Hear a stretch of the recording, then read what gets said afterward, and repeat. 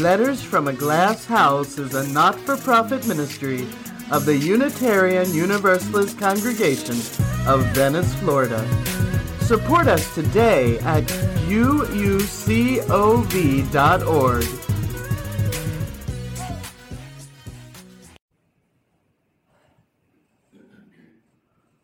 Oh, my name, it is nothing. My age, it is less.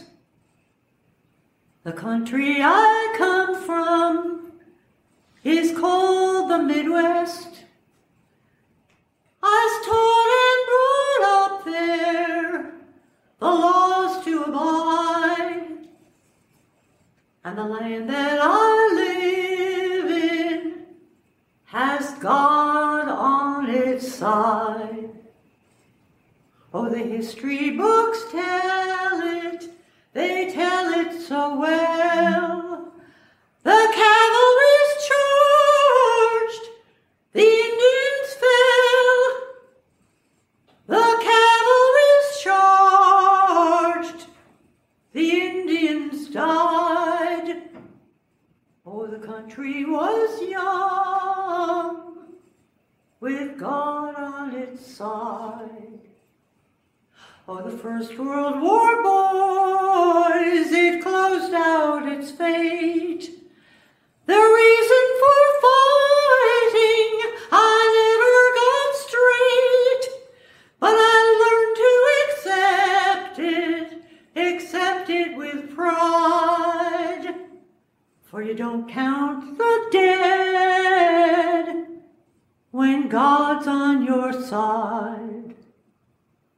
When the Second World War came to an end, we forgave Germans and thought we were friends, though they murdered 6 million in the ovens they fried.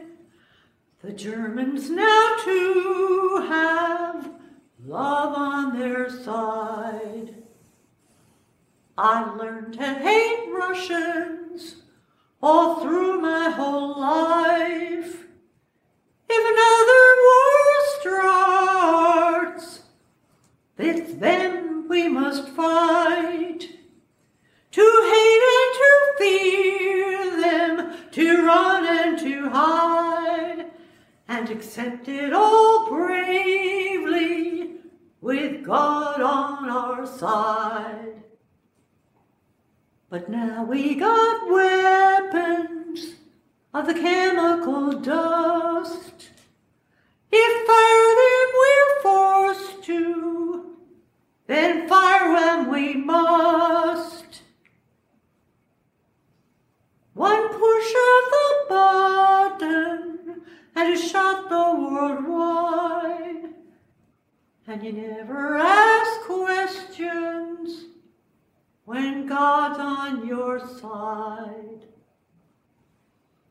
So now, as I'm leaving, I'm weary as hell. The confusion I'm feeling, ain't no tongue can tell. The words fill my head and fall to the floor. If God's on our side, He'll stop the next war.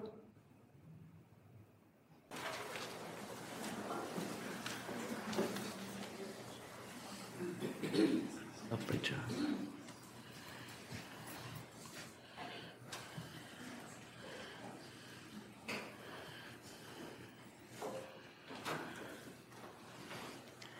Years and years ago, Stephen Van Zandt wrote, "I'm a patriot and I love my country because my country is all I know.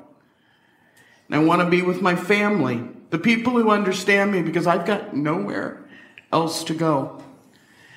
And I ain't no communist. I ain't no capitalist. I ain't no socialist. I ain't an imperialist. I ain't no Democrat and I ain't no Republican. I only know one party, and that's freedom. I am a patriot. Bob Dylan didn't like that word. He rewrote the words of Samuel Johnson and said, patriotism is the last refuge to which a scoundrel clings. And Stephen Decatur said, our country in her intercourse with foreign nations, may she always be in the right, but right or wrong, our country. G.K. Chesterton said, my country, right or wrong, is a thing that no patriot would think of saying. It's like saying my mother, drunk or sober. Now, our 7 principles don't include either patriotism or nationalism, but they do include a call to a united world with a responsible search for truth and meaning and the support of democracy. To live up to those principles, you have to understand both patriotism and nationalism. And right now, nationalism is playing out on our national level. When patriotism and nationalism go amiss, you are left with a nation that's incapable of democracy at all. They're not the same thing. They have a basis in love and loyalty to country, but that's where the similarities end. And we as a country are getting sold a bill of goods right now because we're getting told that the right, the hard right, have a lock on patriotism. And that it's not possible to be a patriot and love your country if you're not an ultra-conservative. And that's just not true. In 2018, at a rally for Senator Ted Cruz in Houston, President Trump said that a globalist is a person who wants the globe to do well, frankly, but not caring about our country so much. He went on to say there's an old-fashioned word that I embrace, nationalism. Now that definition is close, but it's not quite right.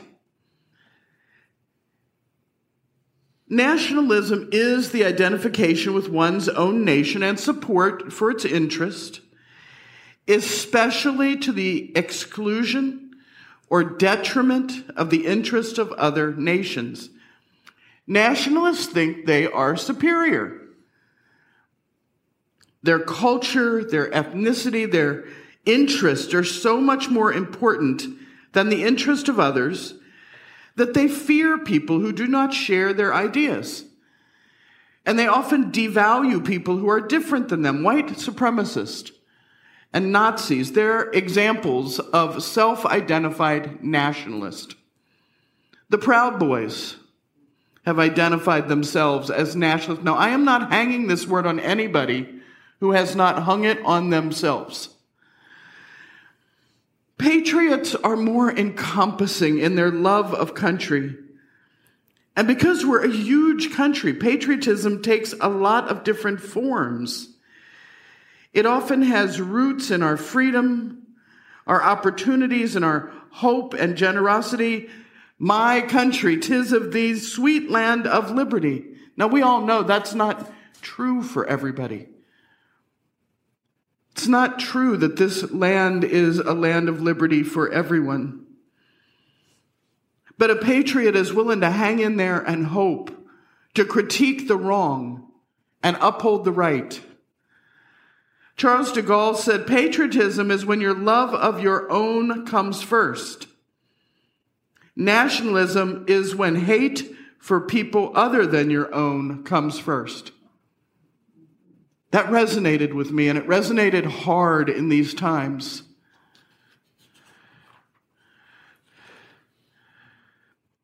Are you a patriot or a nationalist? Well, that depends. You have to decide how you feel about American exceptionalism. That's the idea that we in the U.S. have a mission and a character that separates us from other nations. Exceptionalism is ingrained in everyday talk about American politics. And you've heard this. We're the peacemaker for the world. We're the policeman for the world. This shapes high-level discussions. In arguments by a foreign affairs scholar in recent years, they said the United States plays a unique role as the world's anchor of liberal ideas. Exceptionalism shapes conversation about domestic policy. It leads us to think that America's internal divisions and problems are distinctive, and by implication that the experience of other countries doesn't tell us anything. We see this in socialized medicine. How many times have you heard someone say, well, yeah, but it wouldn't work here? No, it only works in the other 86 far advanced. Wouldn't work here. We're different. We're special. You say our education programs are failing. Our kids are falling further and further behind. Why don't we look at what the Netherlands are doing, or Sweden, Denmark? Oh no, none of that would work here. We're different. We're American.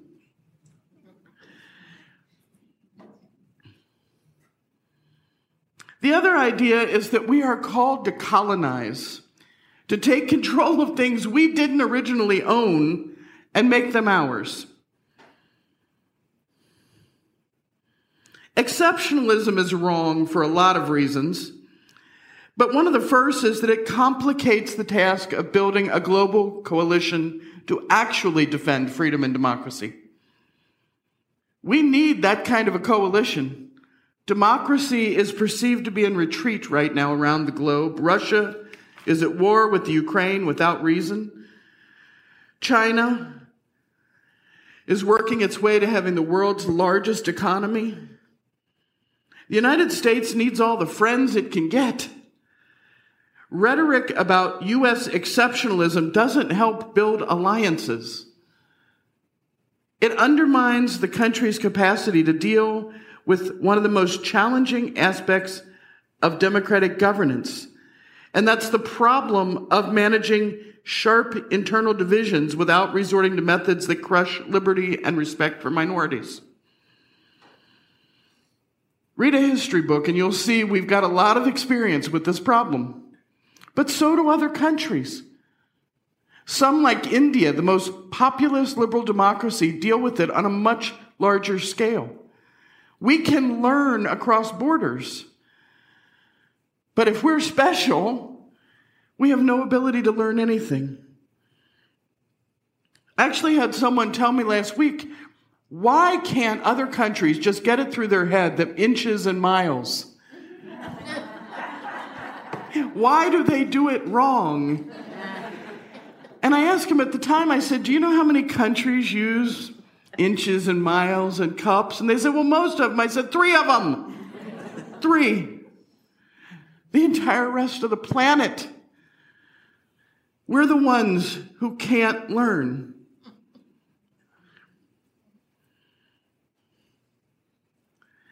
In this century, the pursuit of traditional American ideals requires new ways of thinking.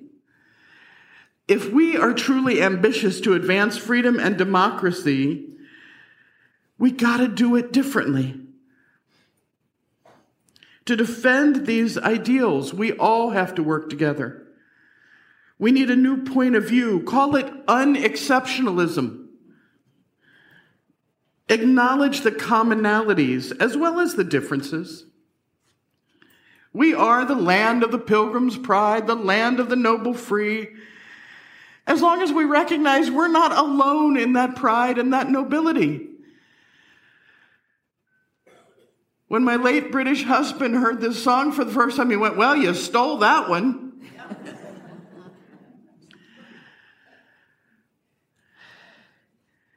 I took him to see Plymouth Rock. Any of you ever seen Plymouth Rock? Never take someone from London to see Plymouth Rock. He said, it's a bloody great bump. They sailed over 1,000 miles across an ocean to hit the only rock in town.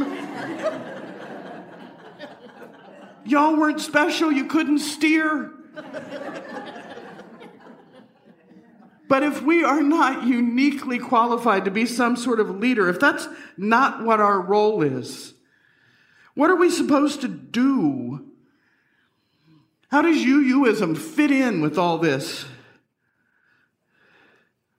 I don't know about you. How many of you grew up with the Pledge of Allegiance every morning in your classrooms? Oh, yeah. Most of you? Okay. I still get a lump in my throat when I hear the Star-Spangled Banner, see the flag waving. My grandfather served. My brother is Special Forces 101st Airborne. My other brother couldn't sign up, so he went over with a private firm. I still cry at the Budweiser Clydesdale commercials. You know which ones I'm talking about. I love the United States. We've lost the distinction between being a patriot and being a nationalist. Patriotism means you see the flaws, that you are willing to get out there and be constructively critical. You offer critique and then you help find the solutions.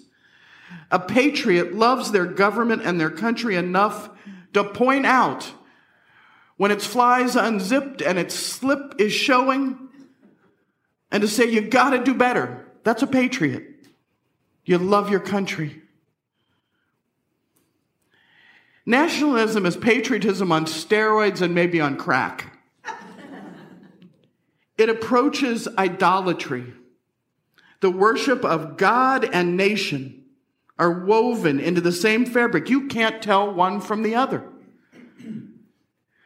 When the pastor of a large evangelical megachurch calls anyone who criticized the U.S. invasion of Iraq a traitor, can you imagine going to church and being called a traitor for criticizing your country? Your country is not God. It was not divinely sent. You criticize that sucker. With nationalism, we are back to the presumption that we are called out by God. And to the extreme, it's a dangerous thing. It gives us permission to do anything because God's on our side. Patriotism calls us to a higher ethic. Our nation and its founding was a gift. Was established with ideals of freedom of religion and speech and justice, even though they didn't get it right. Let's face it. It was for white men. It was for landowners. We know that. It wasn't perfect.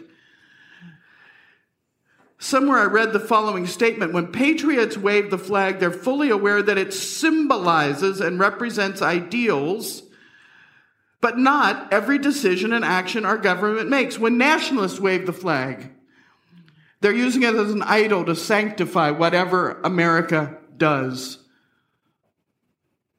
And if you think about some of the political actions we've seen lately, that is very true. Patriotism takes pride in the history of the nation, but focuses on the future. It works toward the achievement of the ideals of the founding fathers, knowing that they were not originally intended to include everyone and trying to do better. Nationalism looks to the past to defend past policies and events and deems that all that the nation has done was good and righteous. For those who have openly claimed that they are nationalist, I truly always hope that they are ignorant, that they are not aware of the ugly and dangerous history of this term. Nationalism will not ever be something to seize with pride. There is no pride in hatred. Hermann Göring, chief of Nazi propaganda for Hitler's Third Reich, wrote this: "The people can always be brought to the bidding of its leader. Tell them they are being attacked. Tell them they are in danger. Then denounce the peacemakers for the lack of their patriotism and for exposing the nation to danger. This works the same way in any nation, even a democracy." Sound familiar? A little close for comfort. Quite a few politicians have become Chicken Little. We're being attacked, we're being invaded, we're in danger, the sky is falling, flee for your lives. Don't do any of that. Rise up for your beliefs. Choose patriotism and truth over nationalism, fear, and lies. Even though the temptation is there, even for us, you're called by our free faith and our UU polity to live your values in the world. You're called to responsibility rather than to proud claims of false superiority. You're called to be unexceptional rather than following manifest destiny.